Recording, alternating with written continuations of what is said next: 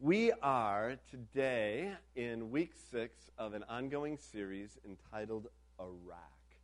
Now, for those of you that haven't been a part of the series up to this point, the word Iraq means really to arrange in order or to set in place or even to prepare a battle plan. So it's often used in the Old Testament when the Israelites were preparing to go out into battle. The word would be used when the commander would come and tell the people how they were to arrange themselves in order to prepare for the battle ahead. Or it's often used, again, of kind of setting in order or setting in place or building a foundation. So the word really has to do, and what we're using it in the context of during this series, has to do with foundations. So as we come to the close of this year to engage, when we are sort of rediscovering our identity as a congregation, who we are, not that we've forgotten it, but that we always need to come back and remember and remind ourselves of our identity, and also remind ourselves to re-engage with the call of God in our lives as we move forward and move out into the world around us. That destiny, who we are and where we're going, become the critical pieces related to our foundation as a people, both individually and corporately. As we've said many times, when you know who you are, you'll know what to do. When we know who we are, we will know what to do. And so we're taking this time, and this sort of, it's not really a pause, it's a preparing ourselves as we prepare to launch into the next season, or the ongoing season that we've been in, but as we move towards 2014, which will be a year of, to discover on January 5th, 2014. All right, so to begin this morning's message, I want to tell you a story, and to tell you the story, you're going to have to come back in time with me about 15 years. In fact, it was right this time of year, 15 years ago, in 1998, that Pastor Dave Ogren, who most of you know, Pastor Dave has been a friend of mine for eons now, Pastor Dave and I went together to a pastor's conference out in California. We went to the Church on the Way, which was pastored by Pastor Jack Hayford, who's a very well-known statesman in the church, and a leader of leaders and a mentor to many. And we went out there for a school of pastoral nurture. And so this was about 30 pastors from around the U.S. who came in for a concentrated week with Pastor Hayford. And it was a powerful week in many ways for me. God met me there in a number of different ways throughout that week. But I want to tell you about one in particular. So this was on Tuesday. Tuesday, we were out there, and excuse me, and we were at a service, and at the close of the service, Pastor Hayford mentioned that there would be two older saints, an older man and an older woman, who would be doing prophetic prayer ministry for anyone who is interested in receiving prayer and a prophetic word from these very seasoned veterans of the faith. And so I was up for that. I was preparing. At the beginning of 1999, I took my first sabbatical. I'd already been here at that point, just almost getting on towards 10 years. I began in 1990, and I was looking for some fresh direction in my own life and spirit and ministry, and so I was going to be taking that sabbatical. And I really, there's times in your life and seasons when you really want to and need to hear a word from the Lord. And so I really wanted to and needed to hear a word from God. And so after the session was over, this large session, and this was in the midst of a larger pastors' conference that was going on at the same time, and so there was like hundreds and hundreds and hundreds of people there at this particular pastoral conference, and they said, well, you can go up to room 207 or whatever it was to receive ministry, or room 209, all right? So I went up to room 207, and here was Here was the scene. I want to bring you into the scene for a moment. So it was a room probably about this large, but it was just an open room. There was no seats. There was nothing there. And there was about 200 pastors that were, or people crowded into this room. And there was this dear, sweet little lady who looked like, and this is the honest truth, she looked like Aunt Bee from, what's that? Mayberry? From Andy Griffith's show. Okay, she looked like Aunt Bee. She looked a lot like my Aunt Lydia. Okay, so my mom's Aunt Lydia. She looked a lot like her. So she was kind of, just little, and she had kind of white, whatever that hair that's lovely and whatever, and she just she's just here, and I'm like, this gal is, she's probably in her 70s, and I'm like, and there's 200 pastors, it's like, here we are, all herded in, the cattle, and you're like, how is she going to stand this, she's just this, but she just began, so she'd pray for each person as they go by. So came time for me to go up to receive prayer. And this is exactly what happened.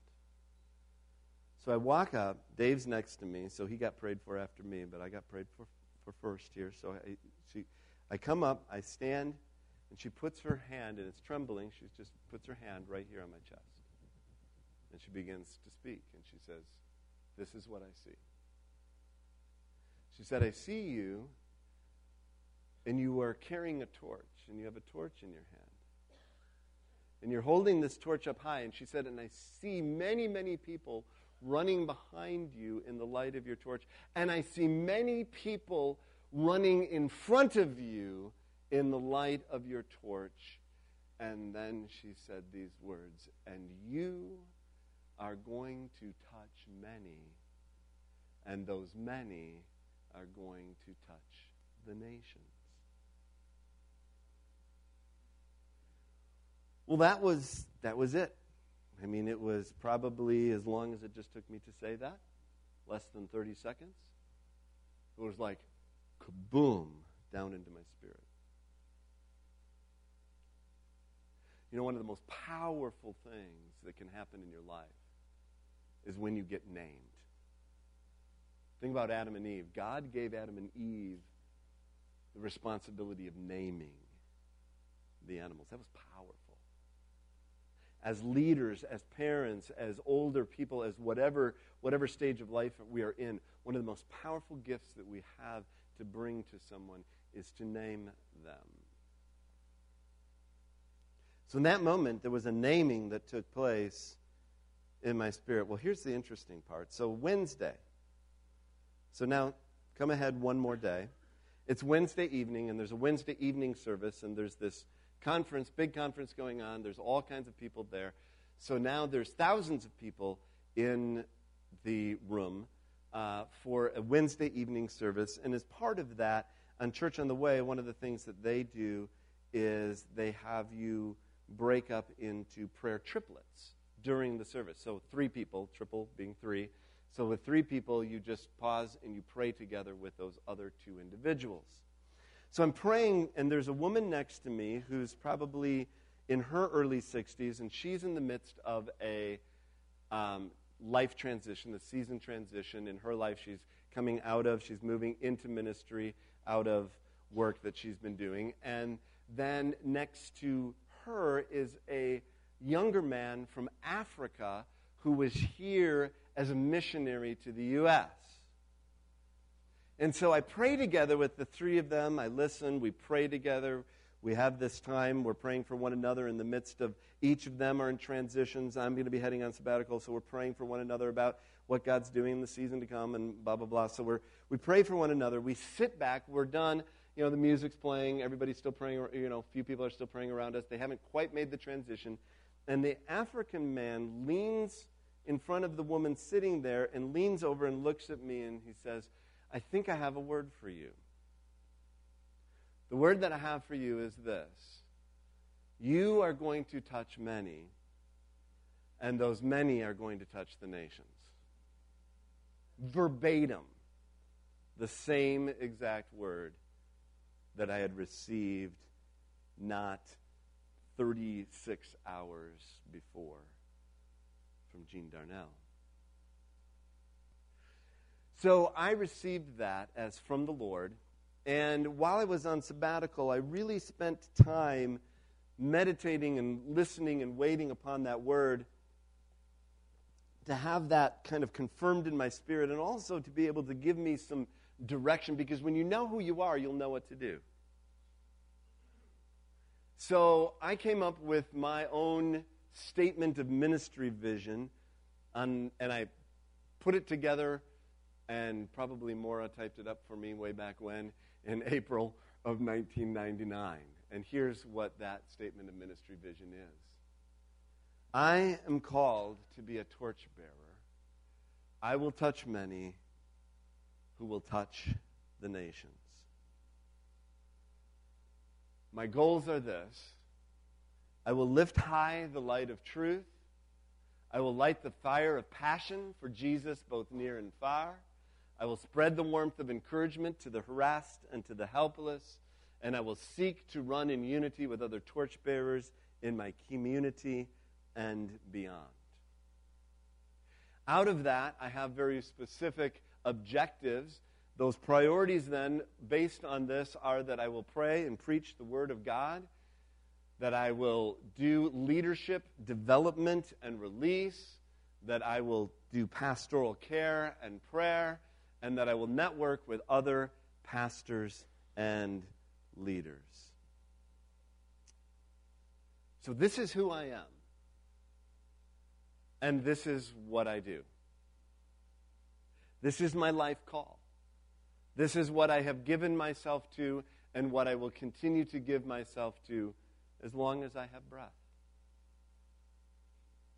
Pastor Virgil is one of my heroes. I'm so honored that he's here today. He really is a hero and a mentor to me. When I started in ministry in Kettle River, the very first time I walked through the door at the ripe age of 24, the first Sunday I preached up there, I was met by an older man, Wayne O'Siltanen, who, when he saw me come through the door, and I introduced myself, and he said, so you're the preacher? I said, yeah, I'm the one bringing the word today. He said, my, you're a young fella. I looked about 12. And Pastor Virgil was pastoring just 30 miles away up in Cloquet, Minnesota, where he ended up being there 25 years. I'm almost catching up with you. I've got 23 and a half in here, so I'm working at it. But Pastor Virgil was there to be an encouragement and a strength to me and a help to me. There's a couple things in particular that I love about Pastor Virgil that I want to tell you about. One of the things that I've learned from Pastor Virgil is the ability and the willingness to grow and change in every season of life.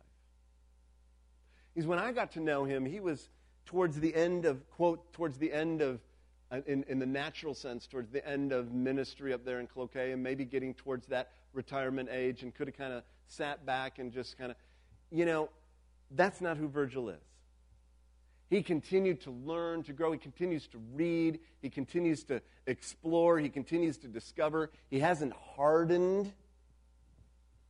He's continuing to expand his vision and his understanding of the kingdom of God and how to do ministry. And he's willing to look back and notice where he maybe there were things that he maybe would have done differently, but he's learned and grown from those, and he passes that on to others. I love that about him, that humility and that willing to keep growing. And he's never quit ministering. He and Ruth, they're in a community of other folks, older folks in an apartment building. They do Bible studies. They reach out. They continue to minister. They've been to Africa, countless times in their 70s and in their 80s. They're still traveling. They're going. They're ministering. They got it going on. This is what I want to be when I grow up. Okay? Honest. I want to be like that when I grow up. Can we honor them for a moment? Come on. Thank you. Thank you. Thank you. Thank you. I say that not as flattery, but as genuine appreciation and gratitude for your lives. You embody the very thing, the principle that we're talking about this morning. Let's review to this date the foundational principles that we've already looked at. And you can get these on the website, or there's CDs, and there are PowerPoints in the back for you to get if you want to catch up with some of the sermons up to this point. The first BCF foundational principle is this: we will stand for truth. Our statement of faith is a living expression of the doctrinal foundations upon which we stand. Secondly, we will establish our unity and our Christ-centered vision. We experience unity in the midst of diversity as we are fitted together in Christ. We will depend on God in prayer. Our life and vitality as a congregation is dependent on prayer. We will make disciples. True discipleship is both knowledge-based and relationship-oriented. And last week, as I mentioned, Eric spoke on, we will value every member as a minister. We're all called to do our part that the whole work will be done. We'll seek to discover what our gifts are so that our primary ministry will reflect our giftedness. And by the way, if you haven't made the connection yet, Eric is Virgil's grandson. So that legacy, it's another thing I love about Virgil and Ruth, is that legacy. And Steve and Jan, who are missionaries sent out from this church, and Hannah, who's on retreat. She's the president of McAllister Christian Fellowship and leading MCF on retreat this weekend. That's all legacy coming. And Eric is, in part, a product of this couple right here and that ongoing ministry and legacy generationally. All right? So, praise God. This morning, we're going to be looking at our sixth foundational principle. We will equip and empower. Our leadership here at Bethel Christian Fellowship has the responsibility and the authority to lead the body and equip it for the work of ministry. Now, there's some specific values with that. First of all, Spirit-empowered and directed, congregationally responsive and recognized leadership is a gift from God to the body for the building up of the body. Second value, leadership is given to help discover, develop, and coordinate the gifts of the body. And thirdly, leaders at all levels mentor potential leaders. So think about that for a moment. We're going to unpack this a little bit more in a moment. But just think about, first of all, that first line. Our leadership has the responsibility and authority to lead the body. Those are two critical words: responsibility and authority. And here's what I want you to take note of. Responsibility, if you are given responsibility but you do not have authority, that will lead to futility and frustration. However, authority without responsibility will lead to rigidity and controlling. They balance one another out. There is both authority and responsibility that is given. And we see in leadership around the world, on whatever sphere, whatever kind of work situation you're in, politically, religiously, you can see in all kinds of different spheres of life where those two things get out of balance, where there is too much responsibility given but no authority to do it. What happens is this incredible futility and frustration. However, when there's authority given, but there isn't a responsibility, there isn't character to support that, there isn't the things underneath that, and the things reining that in, what it can lead to is sort of a rigidity and a controlling that can happen within leadership. And most all of us have experienced one or the other of those things, either in our own lives or observationally with leaders that we've experienced in our lives. So what we are after here at Bethel Christian Fellowship is leadership that has both responsibility and authority to lead the body. It needs to be Spirit-empowered and directed from above, and then responsive to the body itself.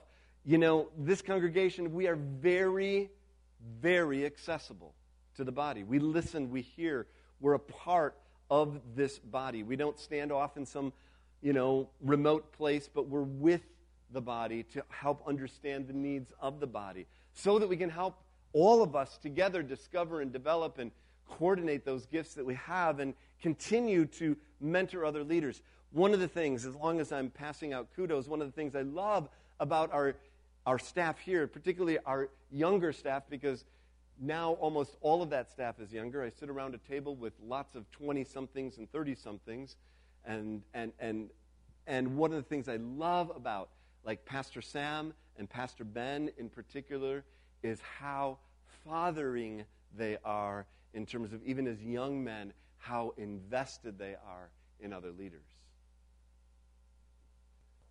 I've entitled my message, and Jeanette mentioned to me this morning that she misread it 3 times. Lead, follow, and get out on. Say on. On the way. Lead, follow, and get on the way, not out of the way. All right?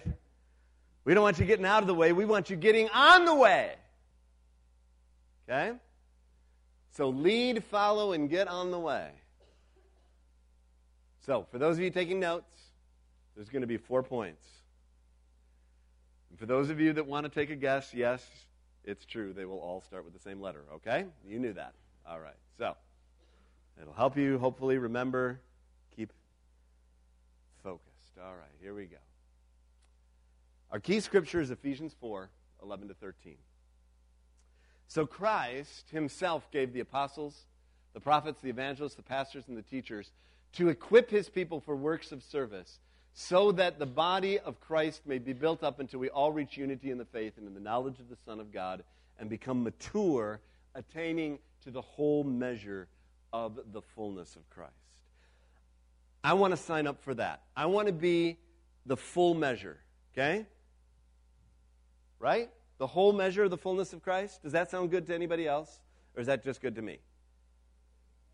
Okay? We want to become a part of that. So God gives certain gifts to the body. He gives leadership gifts to the body. He gives apostles and prophets and pastors and teachers, evangelists. He gives these individuals to help us all together grow up in unity in the faith, knowledge of the Son of God, become mature, attaining to the whole measure of the fullness of Christ. So, what are the responsibilities given to these leaders? And this, so we're using this scripture as our kind of foundation stone, but I want to say this very clearly. All of you at one level or another have spheres of influence in your life.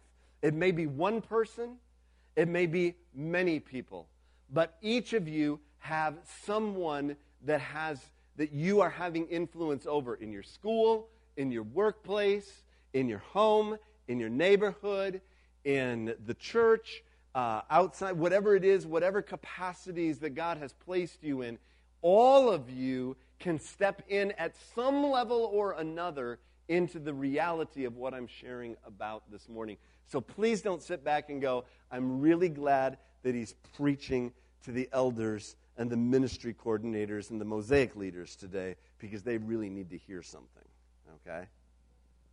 We need to hear something together, okay? So, what do leaders do? Well, first of all, they envision. Leaders envision. King James Version of Proverbs 29:18a says, where there is no vision, the people perish. In the NIV, it puts it this way, where there is no revelation, the people cast off restraint.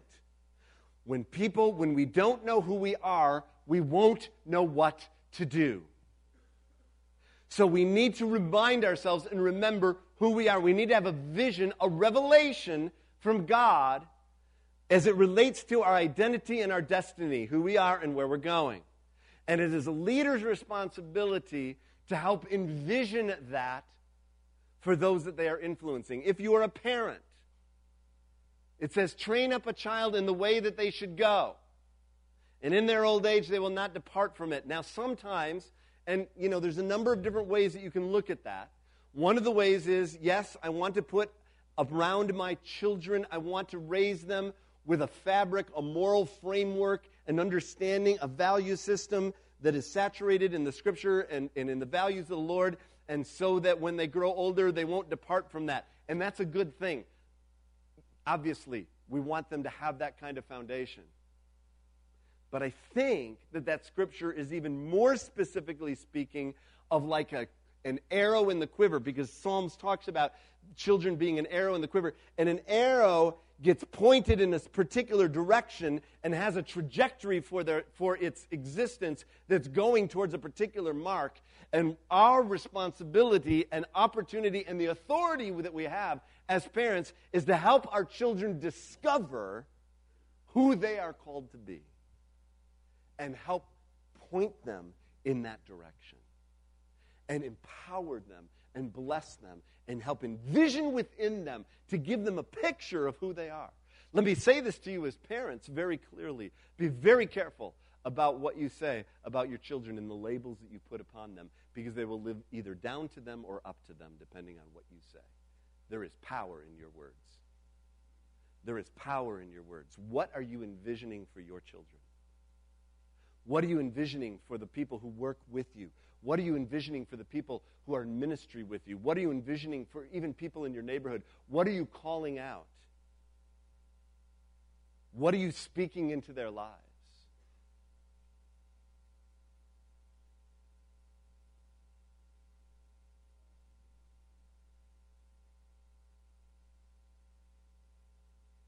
We want to speak in life. We want to speak in truth. We want to speak in destiny. We want to speak in hope. We want to speak towards the kingdom purposes of God in the lives of our children. That's what faith is. Hebrews says, faith is confidence in what we hope for and assurance about what we do not see. That is what the ancients were commended for. Faith is seeing something. In fact, here's how I'm going to put it, so you can write this in your notes if you'd like to. I believe that leaders envision a reality that is bigger and broader and bolder than what can be seen with natural eyes. It's bigger, it's broader, it's bolder than what can be seen with natural eyes. The story is told about Walt Disney, one of the great dreamers of the 20th century. Any person who would create the first sound cartoon, first all-color cartoon, first animated feature-length motion picture is definitely someone with vision. But Disney's great masterpieces of vision were Disneyland and Walt Disney World. And the spark for that vision came from an unexpected place. Back when Walt's two daughters were young, he used to take them to an amusement park in the Los Angeles area on Saturday mornings. His girls loved it, and he did too. An amusement park is a kid's paradise with a wonderful atmosphere. The smell of popcorn, cotton candy, the gaudy colors of signs, advertising rides, the sounds of kids screaming as the roller coaster plummets over a hill. Walt was captivated by the carousel. As he approached it, he saw a blur of bright images racing around to the tune of energetic calliope music. But when he got closer and the carousel stopped, he could see that his eye had been fooled.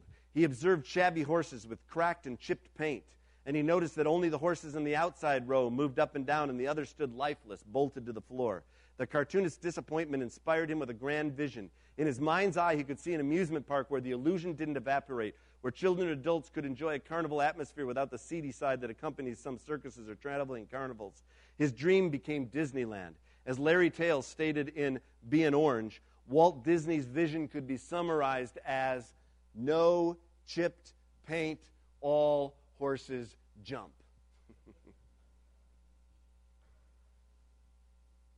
A leader envisions a reality that is bigger, broader, and bolder than what can be seen with natural eyes. Number 2, embody. Now here's a critical thing.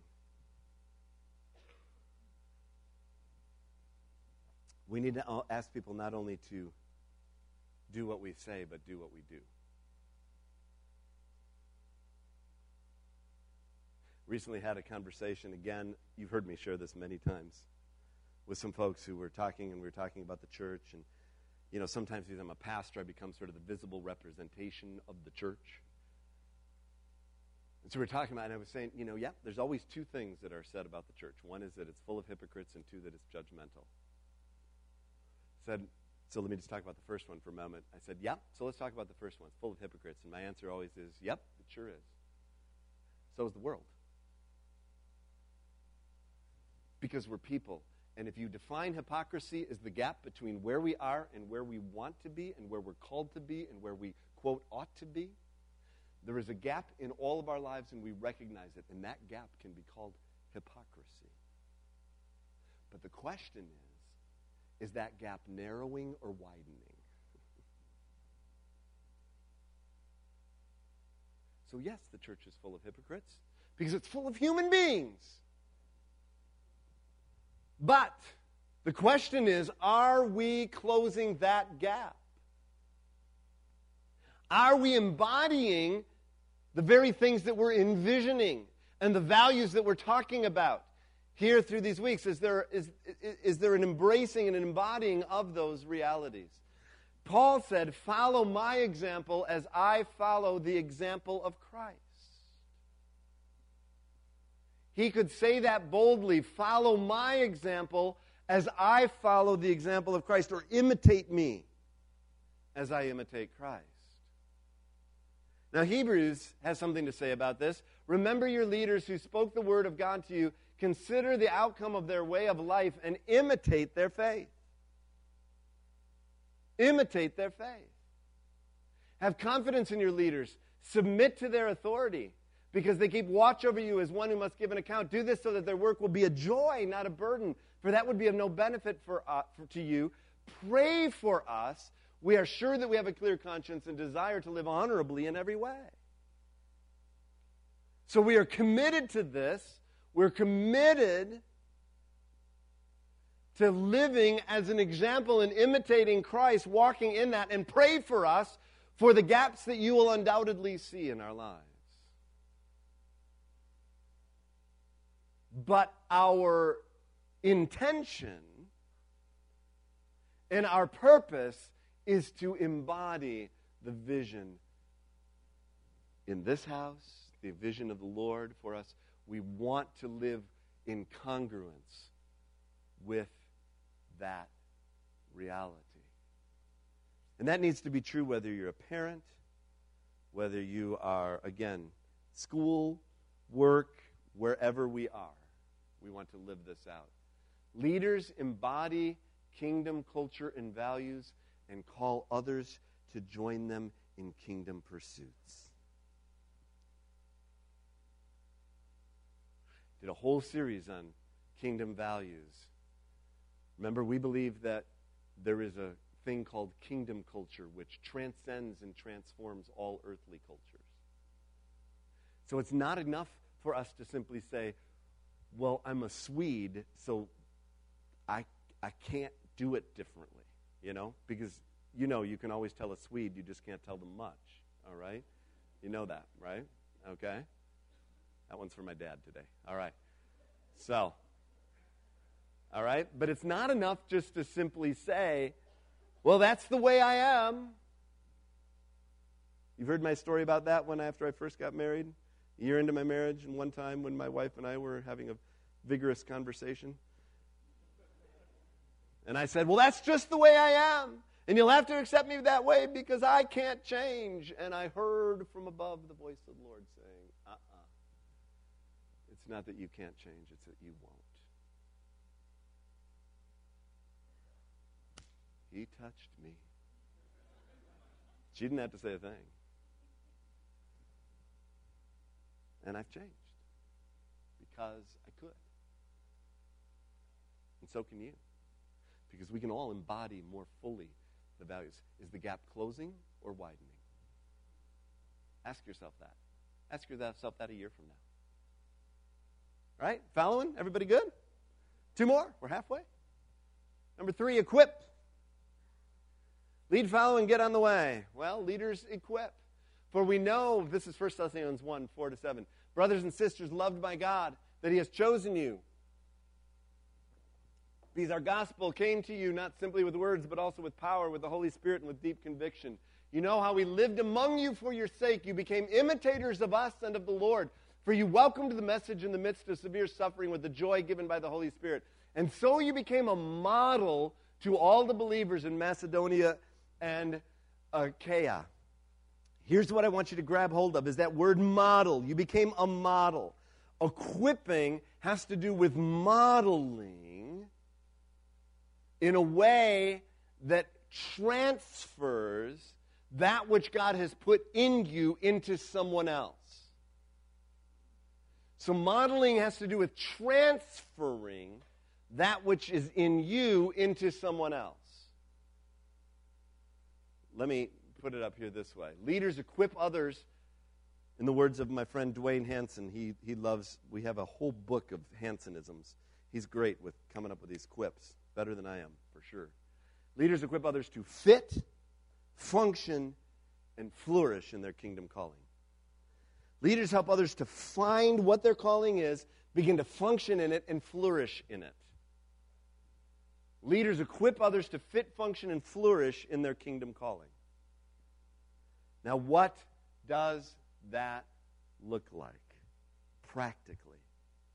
Well, Pastor Sam has introduced us, and we use this in our Leader in Training Apprenticeship program with our apprentices, to talk about the process of growing in leadership. So those of you that have been apprentices or are apprentices, this will look familiar.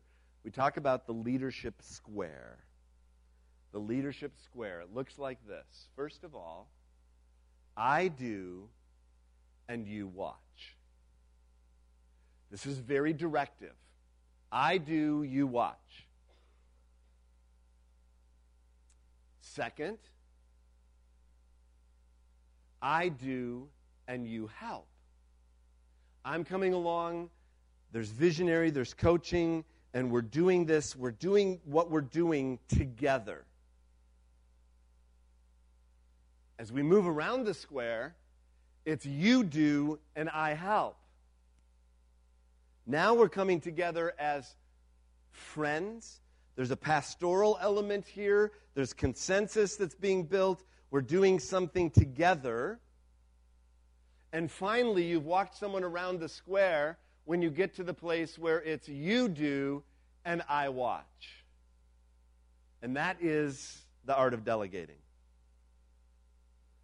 Now think about this for a moment.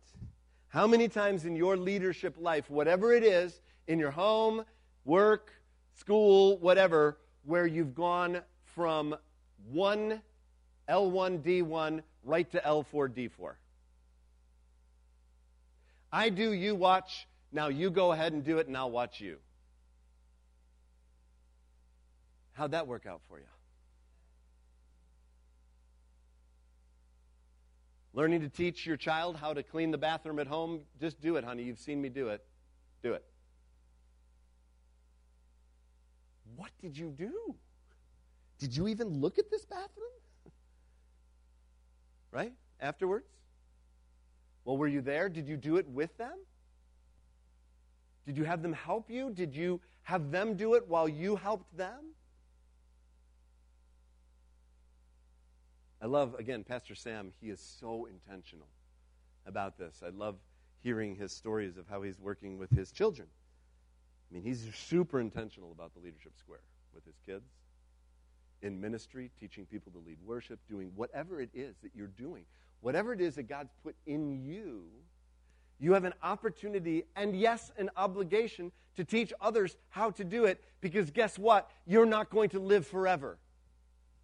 I'm sorry. Was that shocking?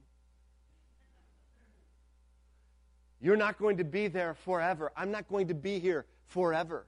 None of us will be here forever. Are we passing on that which God has put in us to others so that they can fit, function, and flourish? Which brings us to our final point, that of empowering. This is a critical point for leaders. Leaders empower. Now, in the church at Antioch, there were prophets and teachers, Barnabas, Simeon, called Niger, Lucius of Cyrene, Manaen, who had been brought up with Herod the Tetrarch, and Saul. While they were worshiping the Lord and fasting, the Holy Spirit said, "Set apart for me Barnabas and Saul for the work to which I've called them." So after they had fasted and prayed, they placed their hands on them, and they sent them out. They empowered them to go. They released them into ministry.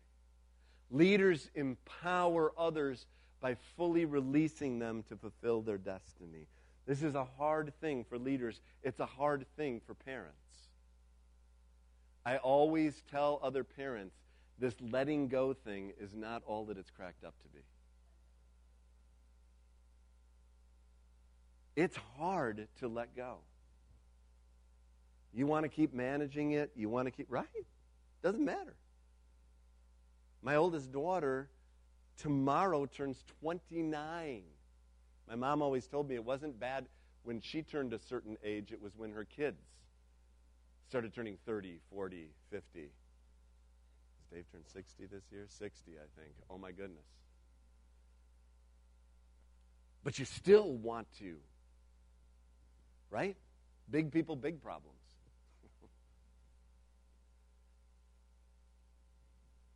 And God has to just go like this.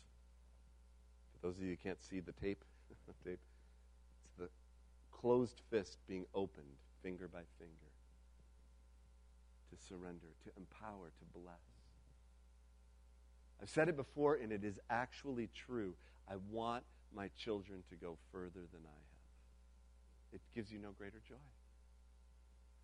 When I'm down in Chicago and my daughter's doing this big Alpha conference, and I've got person after person coming up to me. This is not bragging. This is just reporting what happened, witnessing. I have person after person. Well, first of all, I have her boss come to me and say, "Oh yeah, hi. You remember me? I'm Jim. I work for your daughter." That's her boss. Okay, yes, that's he's saying. His name is Jim. He says, "Hi, I'm Jim. I work for your daughter." Those of you that know Ellie understand. Okay? But with a big smile on his face. And then person after person, including the head of Alpha USA, who just says, "Your daughter's a star." At the end of the conference, she gets a standing ovation. She's doing it. She's going further. Okay, I love that. Love that seeing Emily, Claire, Noah. As a parent, no greater joy than my kids going further than me. I don't want to be a door stop. I don't want to be a wall. I want to be a door. I want to be holding that door open and come on, run. As a torchbearer, there's people running behind me in the light of my torch. There's people running out in front of me. Praise God, run. When I see these lit apprentices, there's no greater joy than spending time with these apprentices. You know, we've got about 27 of them now in the last couple of years. I love being with them. I love watching them, and it's like, go! Come on, boys and girls, run! Go further. Go deeper. Go farther.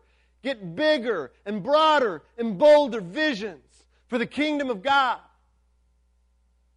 I say that to you as a congregation. There's no greater joy for me than to give ministry away into your hands. This is not about me doing the ministry. It's about us as leaders together with you, releasing you, empowering you, and sending you out to do the call of God, because in your neighborhood, you're going to reach people I'll never see. In your workplace, in your school, in your home, in your extended family, you are the hands and feet of Jesus. So run, run, run in the light of the torch, the light of the world, Jesus. We will equip and empower. Our leadership has the responsibility and authority to lead the body and equip it for ministry. So here's my questions to you this morning as we close. In my area of leadership, at home, at work, in my community, in my ministry, what am I envisioning? What do I envision? Do you have a vision? Do you have a vision beyond enduring day by day? Do you have a vision in your work? Do you have a vision at your school? Do you have a vision in your ministry? Do you have a vision in your life? What are you envisioning? In my life, am I embodying kingdom culture and values and calling others to join me in kingdom pursuits? Is there a congruence between what I say and what I do? Is there something? Can people look at my life and say, yeah, okay? Am I equipping others around me to fit, function, and flourish in their kingdom calling? Who am I investing in? Please be investing in somebody.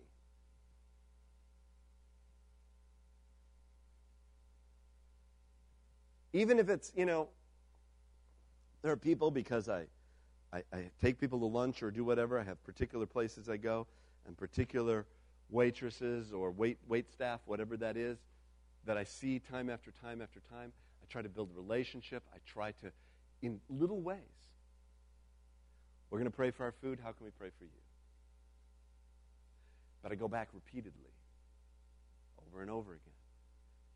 Just small little things. So maybe, I got lots of other ways I can do that as well, but I'm talking about there's small ways that you can begin to do that. Speak into people's lives. Am I empowering others to fulfill their destiny by fully releasing and blessing them in their kingdom endeavors, or do I have a hook attached to their belt that you can go that far, but I'm going to pull you back? Or are you really letting them go? Right?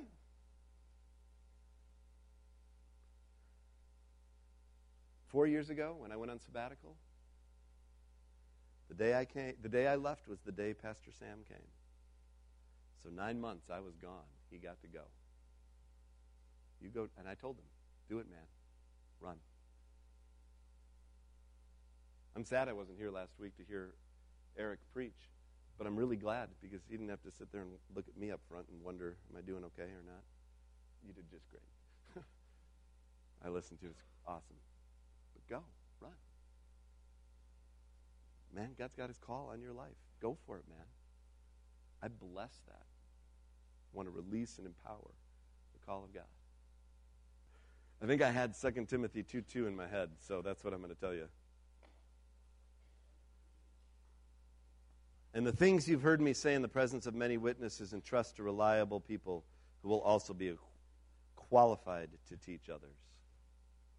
That which has been given to you, entrust to others that they may do others. And it's that multiplication. We talked about that in the discipling. Same with leadering. This make sense, everybody?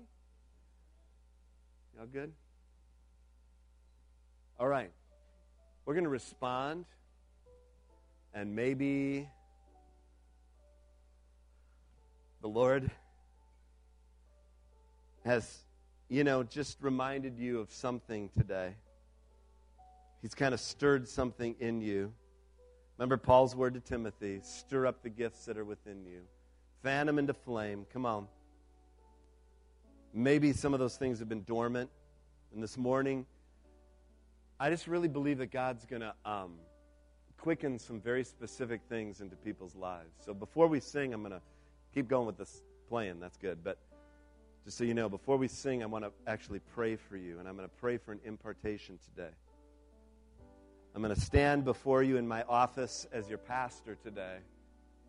And I'm going to bless the work of God in your hands. So if you would stand to your feet, if you're physically able, stand up. If you're physically able, stand to your feet right now. And if you would just open your hands in a posture of receiving today, I'm going to pray impartationally and ask, even as the Lord spoke very directly and gave me a specific word, I'm going to ask him to begin to speak into your life. Maybe there's things that were spoken to you way back that need to be let go of, harmful things. But maybe there's things that were spoken some time ago that have been dormant that God wants to bring back and resurrect, good things. Maybe he wants to speak fresh vision today, a new word for a new day, new season. But Lord Jesus, I want to pray right now into this, your people gathered here, and all who will hear this message. And I'm going to ask Jesus, you are the one who has the words of eternal life. You are the one true God. You are the Word, the living, eternal Word of God. And Lord, I pray that Jesus, you would come, and that, Lord, you would place in the hands of these who are here with open hands today, Lord, your call, your purpose today, in Jesus' name. I pray that you will speak words of truth and life deep into the heart of these friends. Lord God, I pray that you would reawaken things that have gone dormant. That, Lord Jesus, you would fan into flame even the smallest flicker of your calling, your purposes in every life. God, I don't know. I know these people, and I know them, many of them, very well. But Lord, I don't know them as well as you do. So I pray that you would come now. And I ask, Jesus, that you would release, Lord, your power that calls and has called us out of darkness and into light. The same power that raised Christ from the dead is in you. May that power be raised up today to call forth true identity and destiny in Christ. I bless this people. In Jesus' name, I bless us in the name of the Lord. Now with hands together, I want to pray a blessing. I pray now that we may be filled afresh this very day with the immeasurable love of God the Father, with the irresistible mercy and grace of Jesus Christ the Son, with the inexhaustible strength and power, comfort, and hope of the Holy Spirit be with you and yours as you go from this house to yours, sent to make disciples of all nations. Go with the banner of His favor over your lives. And until we gather again, either in this house or in our eternal home, I bless you and pray that His love, goodness, and mercy will chase you down every day until we gather in His presence in Jesus' name. Amen.